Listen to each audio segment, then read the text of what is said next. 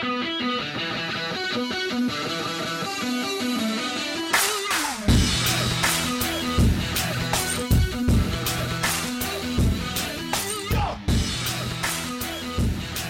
right, guys, welcome in to today's episode of the Southeast Tubes podcast. It is Wednesday, March 20th, 2019.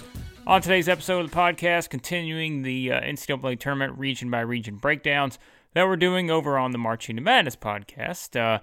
As always, sharing them over here on the Southeast Tubes podcast as well, since there are SEC teams in every region. And there's two in particular in the East region, which is next up on our list.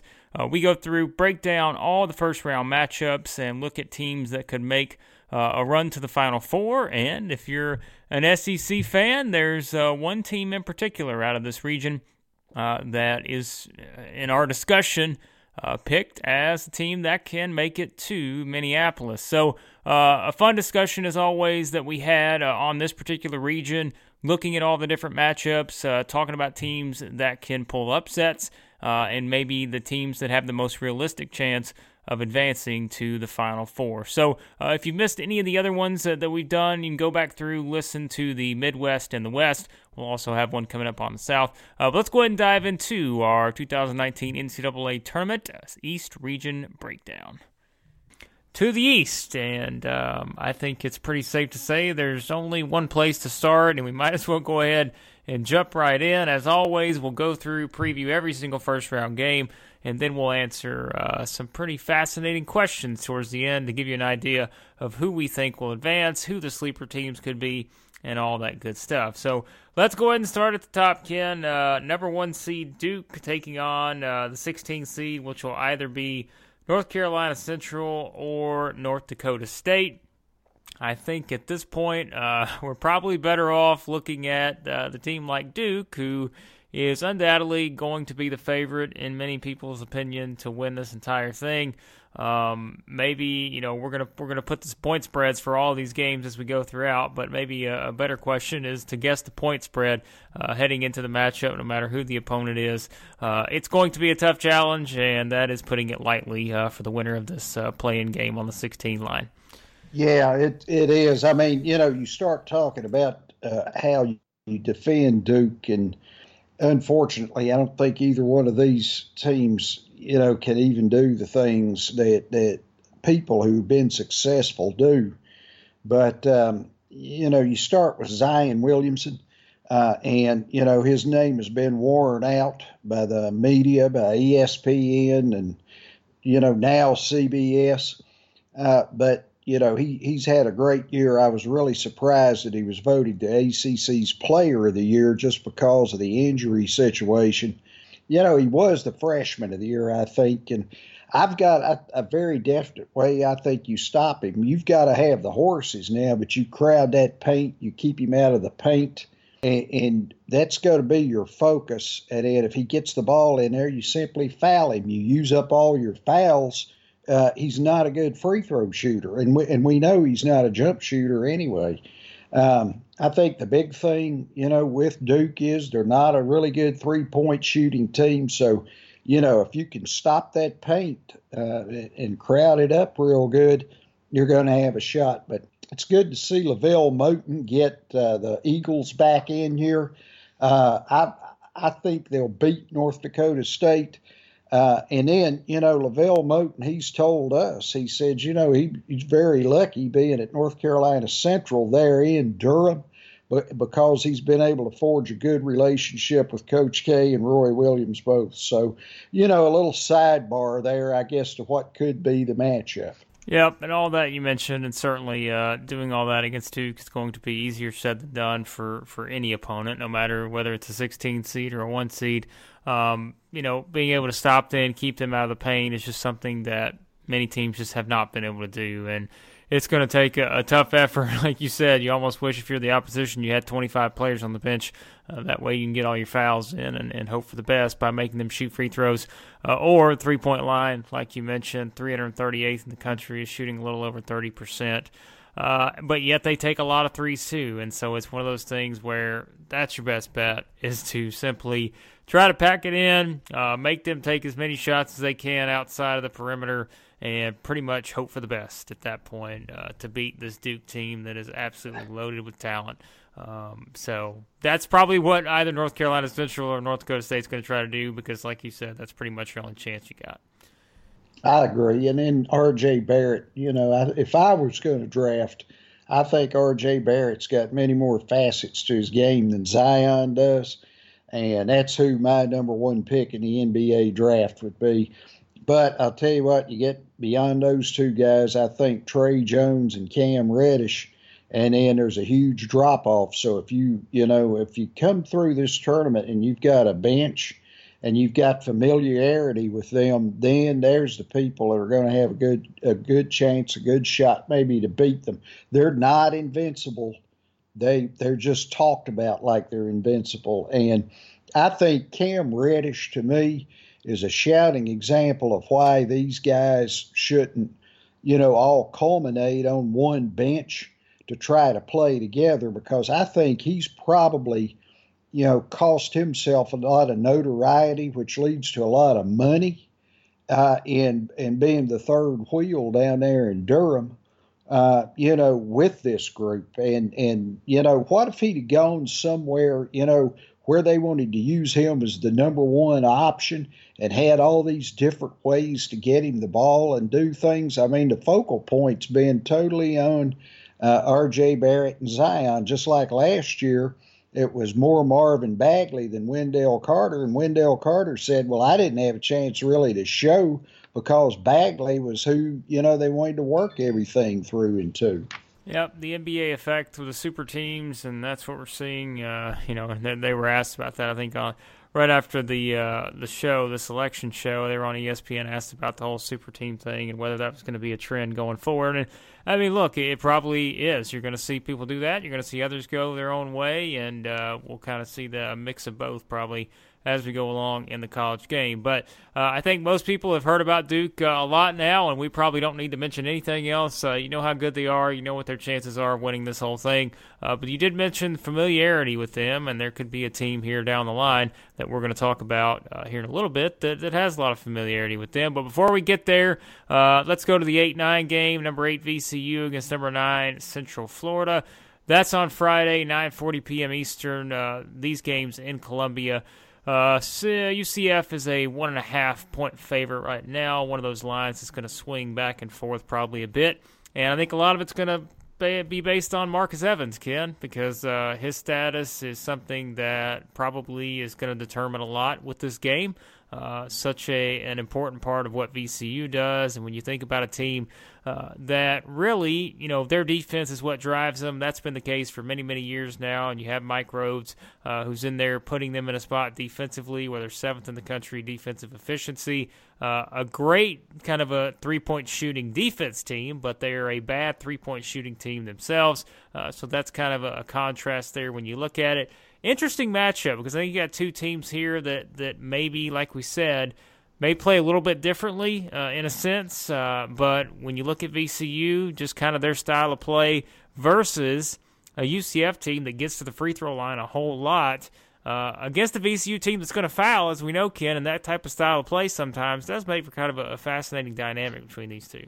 Right, and I think Marcus Evans has to be healthy and available and has to be able to make a difference for the Rams to win this ball game. Now, they've got Isaac Van and Dariante Jenkins on that perimeter, that they can use as slashers, and that'll help them create shots. But, that the opponent's average possession length is 18.7 seconds. So, like you say, they work the opponents, and then they force them into bad shots defensively. The key, I think, for UCF is Taco Fall, inside.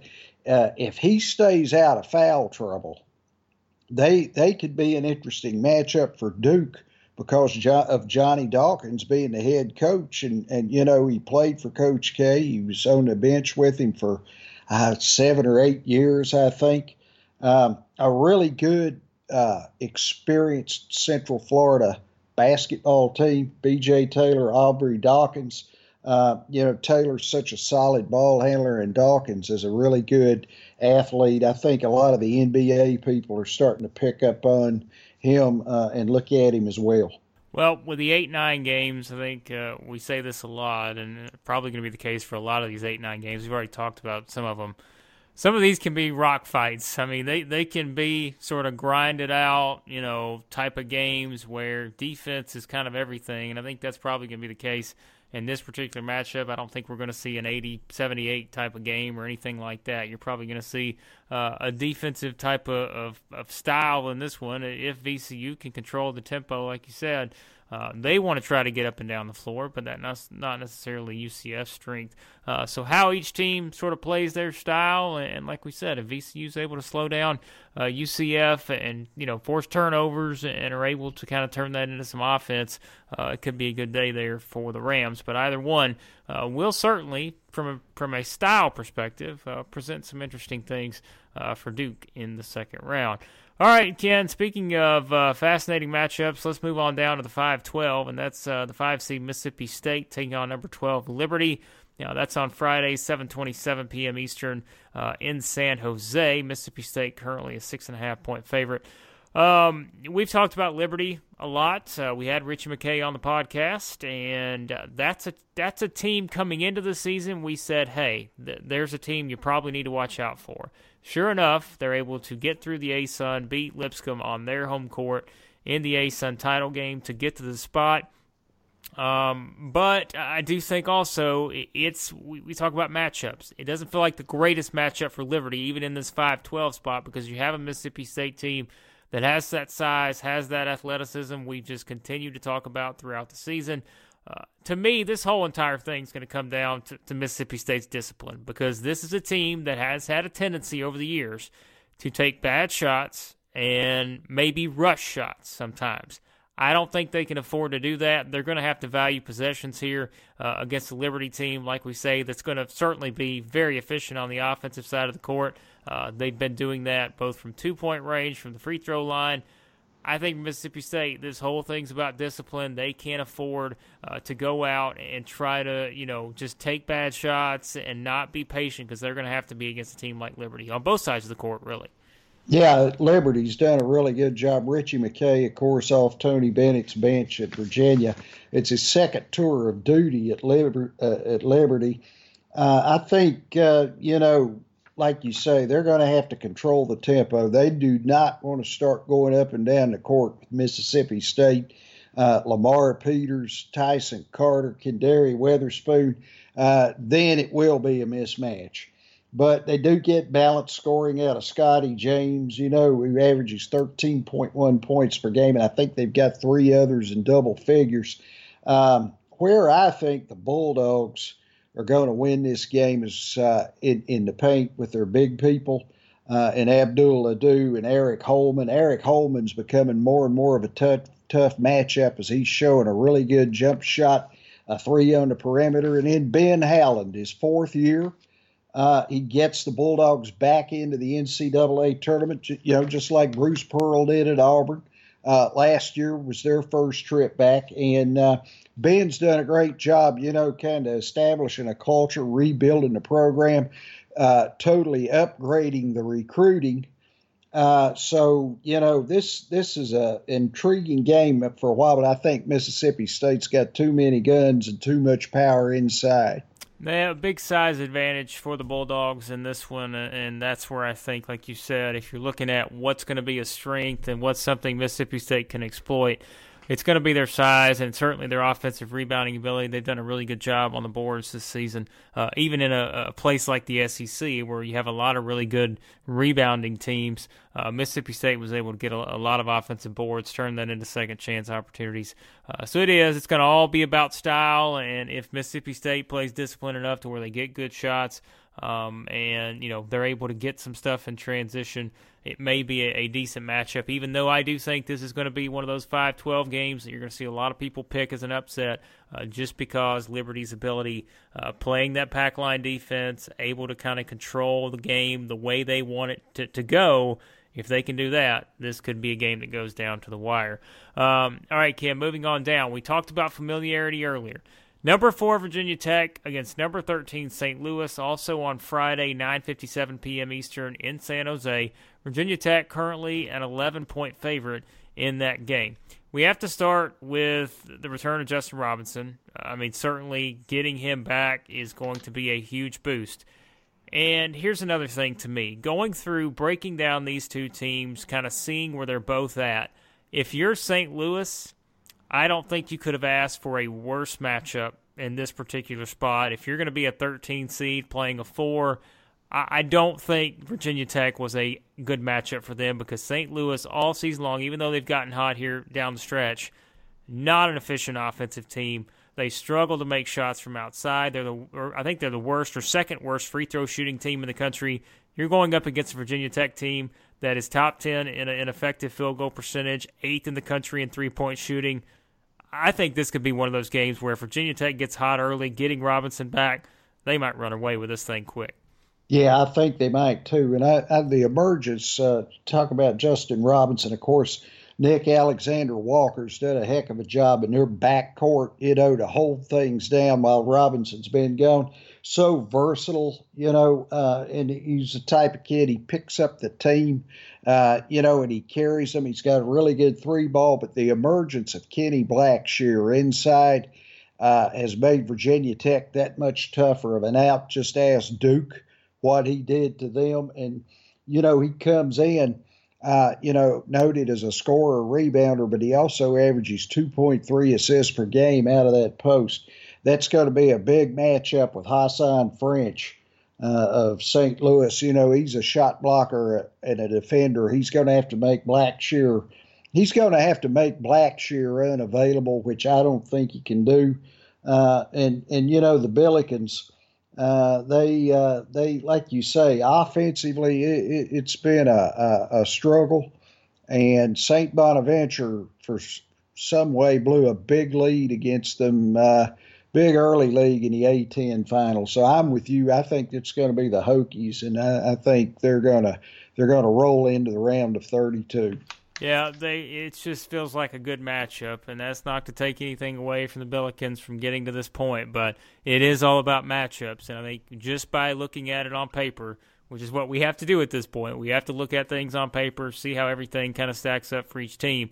This feels like one where the Hokies should be able to exploit a lot of weaknesses with that St. Louis group and be able to have a chance to advance there. An old Metro Conference matchup from back in the day in the 80s when the Billikens and the Fighting Gobblers, as they were, and as they still are, used to play. Yeah, there you go. So there's the NCAA, as we know, doesn't lack storylines. No, when we go into these matchups, they always have something in mind, and sure enough, we've got another one to talk about here in this particular side of the region coming up here in a second. Before we get there, we go to number 6 Maryland taking on number 11, either Temple or Belmont. We are currently watching this game right now as we record. It's pretty much a back-and-forth type of game here at this point, midway through the second half. So we'll kind of just go on the basis, Ken, of talking a little bit about Maryland and then the potential matchup with either one of these teams. With Maryland, to me, they've got a lot of upside, but if you look at kind of the way they played, I don't think Maryland's played great basketball since probably mid-January or so. It just doesn't feel like they've kind of had that same rhythm that they had earlier in the season. They are a good team, that's able to score and just, they've got some positives, but like we said, you want to see that consistency with them. They don't have a lot of experience.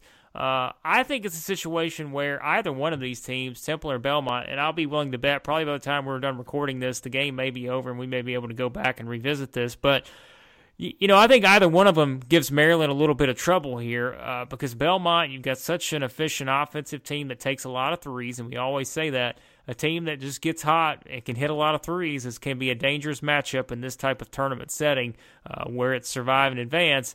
If they're missing, probably not, but if they're hitting shots, it can be dangerous for the opponent. And then you got a Temple team with Fran Dunphy, one of our favorites, someone who's going to be, coaching in his last games here throughout this tournament.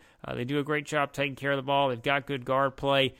I don't know. This is kind of one of those that's probably going to be a little underrated when you talk about first-round matchups. You're going to get a chance to see it there in Jacksonville. It should be a lot of fun, I think, in either situation, no matter who Maryland plays. Yeah, I think either team with the experience both these teams have, Belmont and Temple, are going to give Maryland trouble. The big thing they've got to do is keep Bruno Fernando off the boards. He averages 10.5 rebounds a game, 1.9 blocks. He's the focal point of the Maryland team. And then, Jalen Smith and Eric Ayala have had really good years, as freshmen. For Mark Turgeon, who always, it seems like somebody's always throwing darts at Mark Turgeon in College Park. They're doing it again this year. But Maryland, a really good rebounding team. They are inconsistent. I mean, how do you lose when you got the talent they do, though? How do you lose to Penn State? Not only lose to them, but lose in a resounding fashion. But yet, they can go toe-to-toe and they can battle with Purdue, Michigan State, Michigan. And put themselves at least in the mix for upper echelon Big Ten honors. It's an interesting Maryland team, but I'll tell you, man, Dylan Wendler, if it's Belmont, averages a double-double, shoots 54.8% from the field. We're going to see him at the next level. Yeah, with Maryland, you go back, you mentioned all the teams they played, and they played a tough schedule this year, and even go back to that Virginia game they played in late November. Sure, both teams are improved since that point, or playing a little different, but, they lost by 5 at home to Virginia. So they've played a lot of quality teams, and that's something that you want to see from some of these going into a tournament atmosphere, teams that have been tested before. And certainly Maryland's done that in the Big Ten this year and also in their non-conference portion of the schedule. It's just sort of matter. Look, you've still got a team that's in the top 30. You look at Ken Pom and adjusted efficiency in both offense and defense.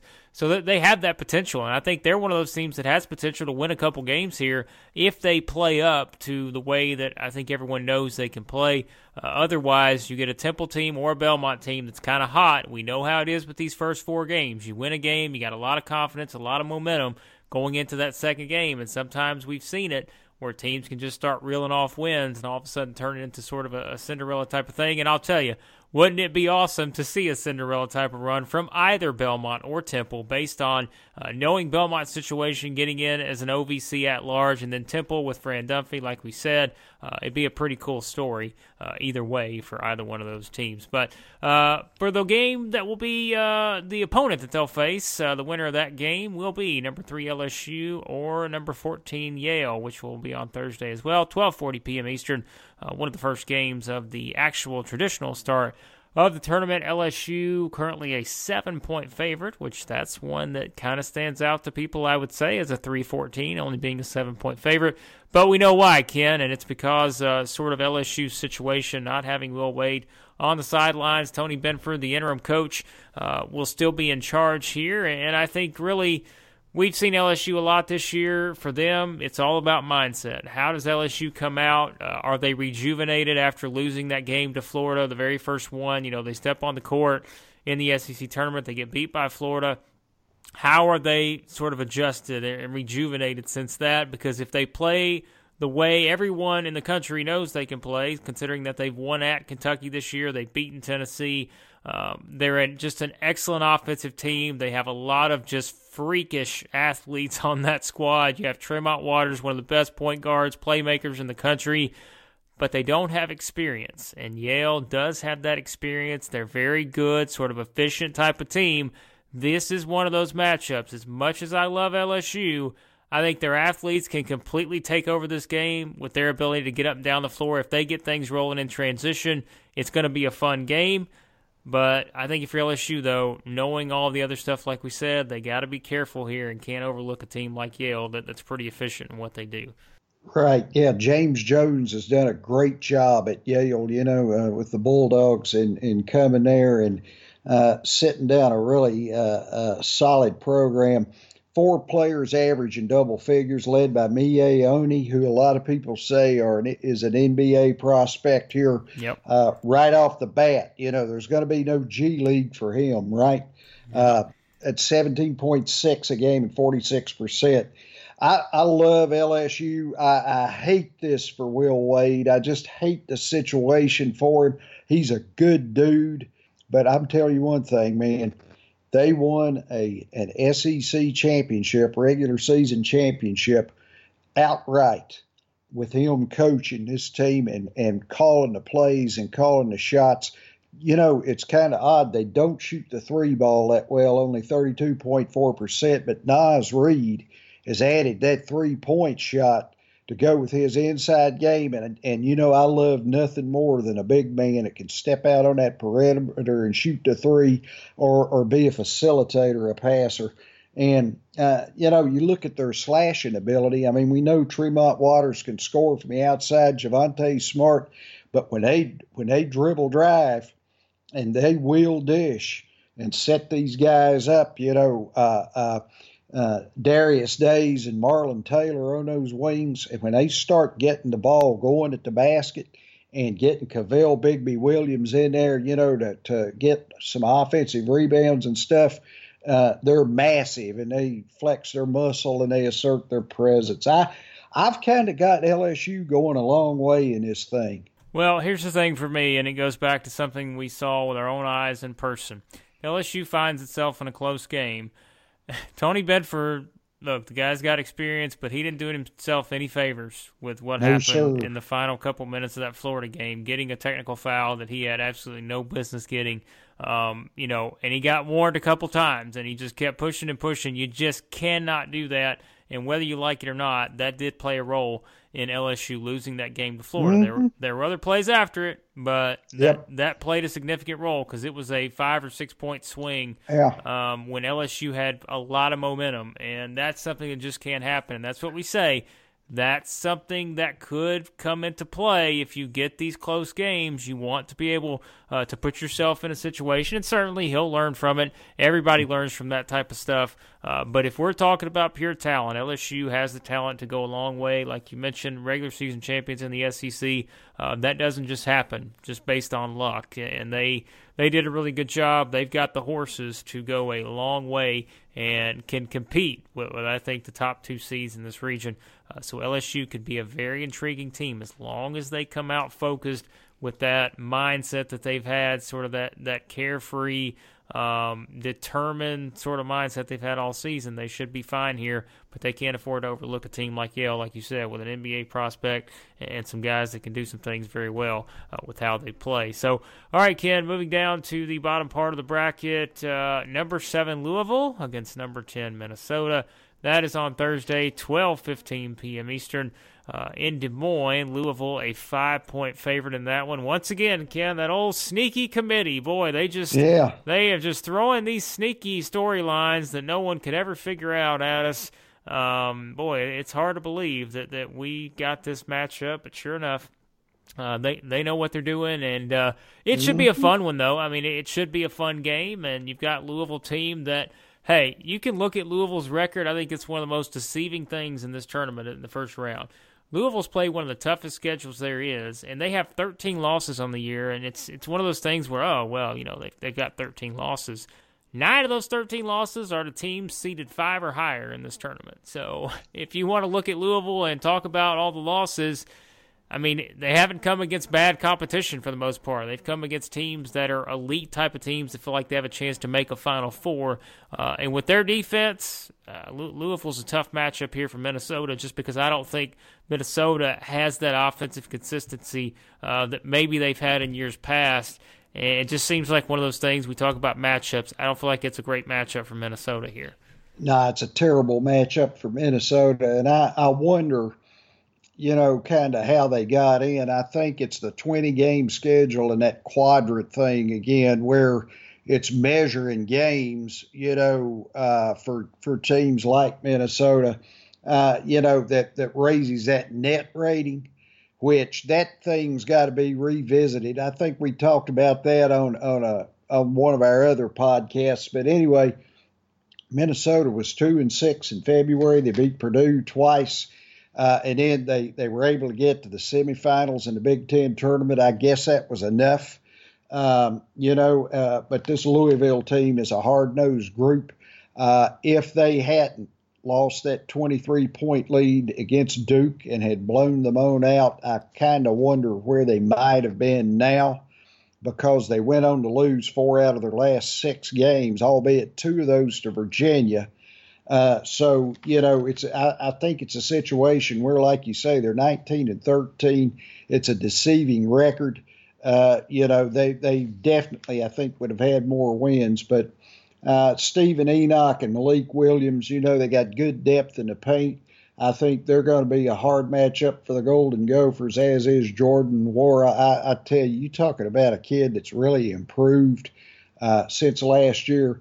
He leads those Cardinals in scoring at 17.3 points and 7.7 boards per game. And they've turned into an even better defensive team as the season's gone on. And Chris Mack came in and established that culture, and they've got the same mantra right now that we saw his Xavier teams play with. Yeah, Louisville's going to have to stay out of foul trouble. Mentioned earlier, Minnesota does a great job getting to the free throw line. They're not going to beat you from beyond the arc. They don't take a lot. They don't score a lot of points from 3. They're not a great three-point shooting team. They're just not going to – it's not something that's going to happen. So you're going to have to stop Minnesota inside the paint. You're going to have to stop them from getting to the free throw line. If Louisville can do that, I think they're going to be fine. Because, again, it just doesn't feel like Minnesota has that overwhelming offensive type of presence this year with this particular team, and it feels like Louisville defensively could be able to exploit some of those things that Minnesota tries to do on the offensive side of the court. All right, Ken, let's wrap up the first-round matchups here with number 2 Michigan State against number 15 Bradley, also on Thursday, 2:45 p.m. Eastern in Des Moines as well. Michigan State an 18.5-point favorite. I feel like we said this a lot in this particular region. Certainly, the 2:15 game, we talked about Michigan and Montana in the West. That's one that could be sort of interesting, maybe fascinating, because the two teams have played in this tournament last year, and just because of the way Montana does a few things, I don't think that's the case in this one. Not a good draw for Bradley at all. You know that you're going to get tough teams. That's a 15, but this is not a good matchup against a Michigan State team, top 10 in the country in offensive and defensive efficiency, play one of the toughest schedules of anyone. You've got Tom Izzo on the sidelines. They went 10-1 against top 25 teams. I think Bradley's only chance here, you have to control the tempo. If you don't do that, it's not going to be close.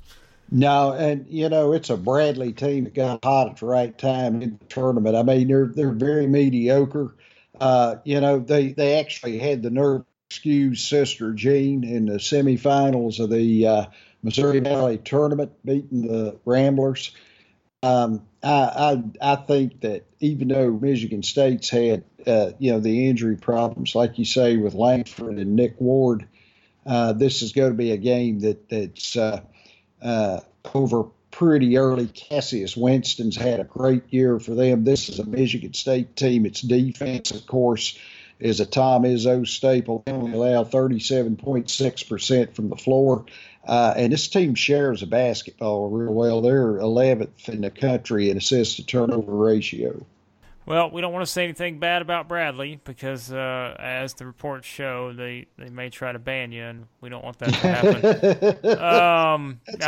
It is what it is, but yeah, we're not lying about it. So, yeah, it's not a good matchup, and it's just something where, hey, it is what it is. I mean, it's a 2:15, and let's face it, Michigan State being in the same region as Duke is senseless anyways. It goes back to the committee. I think did a great job overall for the most part, but a couple of these things, the Michigan State thing, the Auburn thing, really was kind of glaring in terms of where they placed those two teams. So, yeah, not a good matchup for Bradley, and it's going to be one where Michigan State's able to kind of control things here probably and take care of business. So, all right, Ken, that wraps up the game-by-game previews. Now let's get to the fun part that everyone enjoys, and that's going through picking some answers here on several intriguing questions here in this region. All right, we start with the most anticipated first-round matchup. I'm going to go LSU and Yale for the reasons we talked about. How are we going to see LSU come out, and how are they going to play again? Those kids, they love Will Wade. They play with their heart on their sleeve, kind of.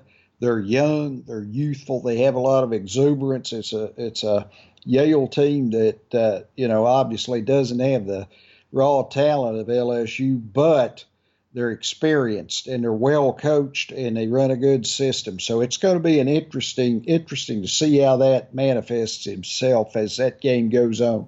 I'm going to say, and there's several choices here. The obvious one probably to most people's, I would think, probably Mississippi State and Liberty.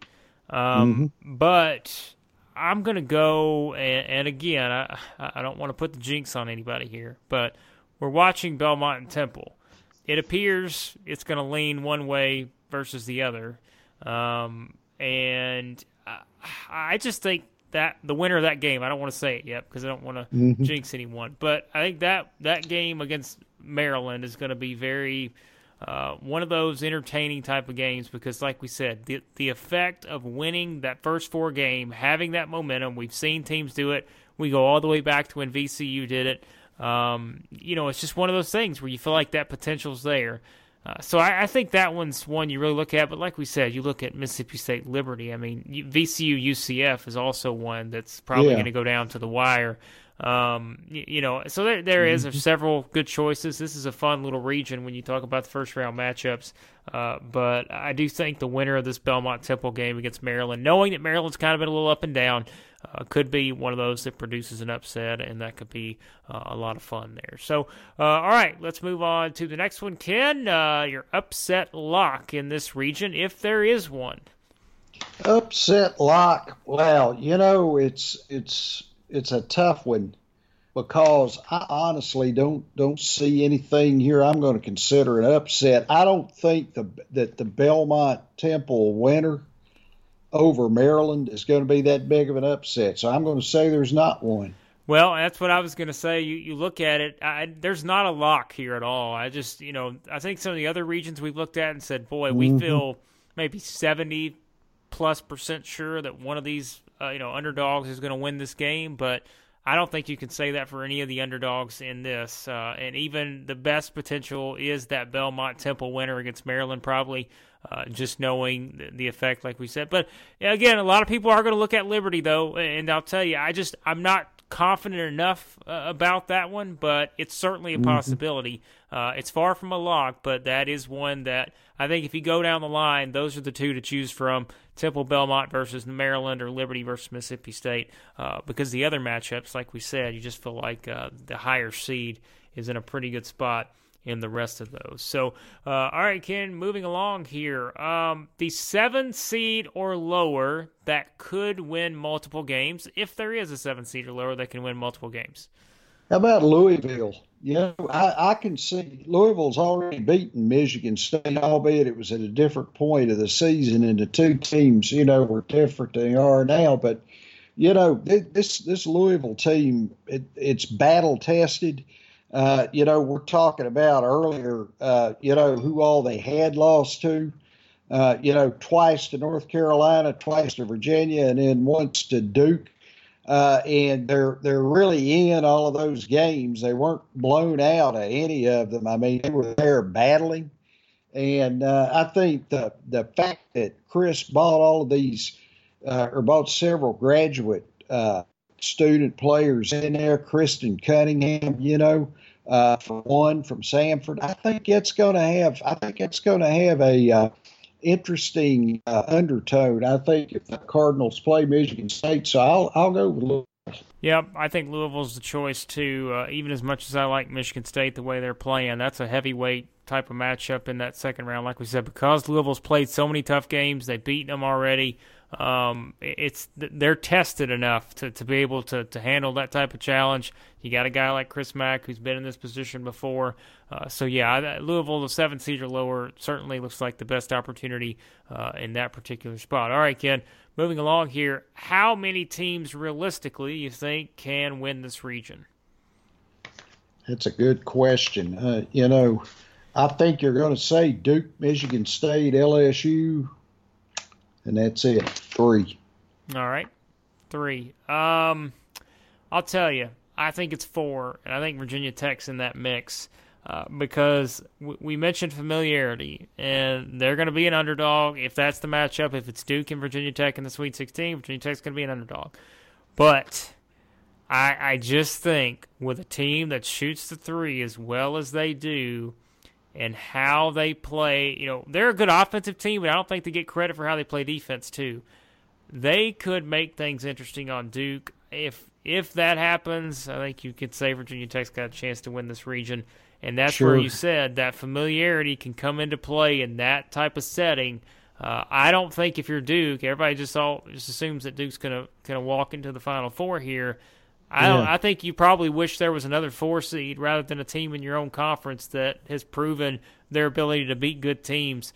They beat them already. Exactly, and that's what I'm saying. They've not just beat Duke, but they've beaten other good teams, and it's not like a fluke type of thing. There's a reason why Virginia Tech, is 11th in KenPom, and you look at all the metrics and all that. The way they play is not easy to prepare for, and that's why I think it is. It can be 4 teams, and I would say it is that those 4, the top 4 seeds here, you feel like really have a good chance in this region. All right, let's wrap it up here with this. Ken, your pick for the winner of the East region. Yeah, I think chalk says Duke. I think Michigan State, I think there was too much made maybe about them being in the same region as Duke. I think you're eventually you're going to have to play them, if you both get that far. But I'm going to take kind of the Maverick approach and go with LSU. I just think these kids, the chips are down right now. They're going to come out. They're going to play with a chip on their shoulder. They're going to play for Will Wade, and they're going to show America what kind of basketball we all saw them play in the SEC this year. The key, I think, is to be communication on the bench. I think Tony Benford's assistants even have to be more active in advising him and helping him through this, because it is different for an interim coach than a head coach in this situation. I'm going to take the Mavericks way out and pick the Bayou Bengals. Well, there you go. I don't think a lot of people are going to be picking the Bayou Bengals, but they're talented enough to do it. I will say that they've got the talent, and if they were to wind up being a team that plays Duke in that region, hey, there'd be a lot of talent on the floor in that one, and that would be a fun basketball game. I'm gonna take the easy pick here, Ken. Duke, man, when they're playing well, I just don't know how you pick against them because of everything that they've done and everything that they have on the court there. It's just when you put yourself in a win-or-go-home scenario and you've got talent like that, I know they don't have the experience, but my goodness, they've got an elite group of talent that can do so many things on both sides of the court. I just feel like Duke is the best pick in this scenario if you have to pick one team from this thing to advance. But I also wouldn't look past Michigan State. I do think Michigan State, that the schedule they played this year, that they've proven their ability to win big game after big game. It's tough, and that's going to be a fun game if it happens. But I'll stick with Duke and make them the pick to win the East region. All right, there you have it, our 2019 NCAA Tournament East Region preview, looking at the matchups and making some picks for the teams that could advance, both LSU and Mississippi State in that part of the bracket, and both have interesting paths ahead if they want to reach the Final Four. So be sure you subscribe to Southeast Tubes Podcast. Just go over any podcast app you use, search for Southeast Tubes.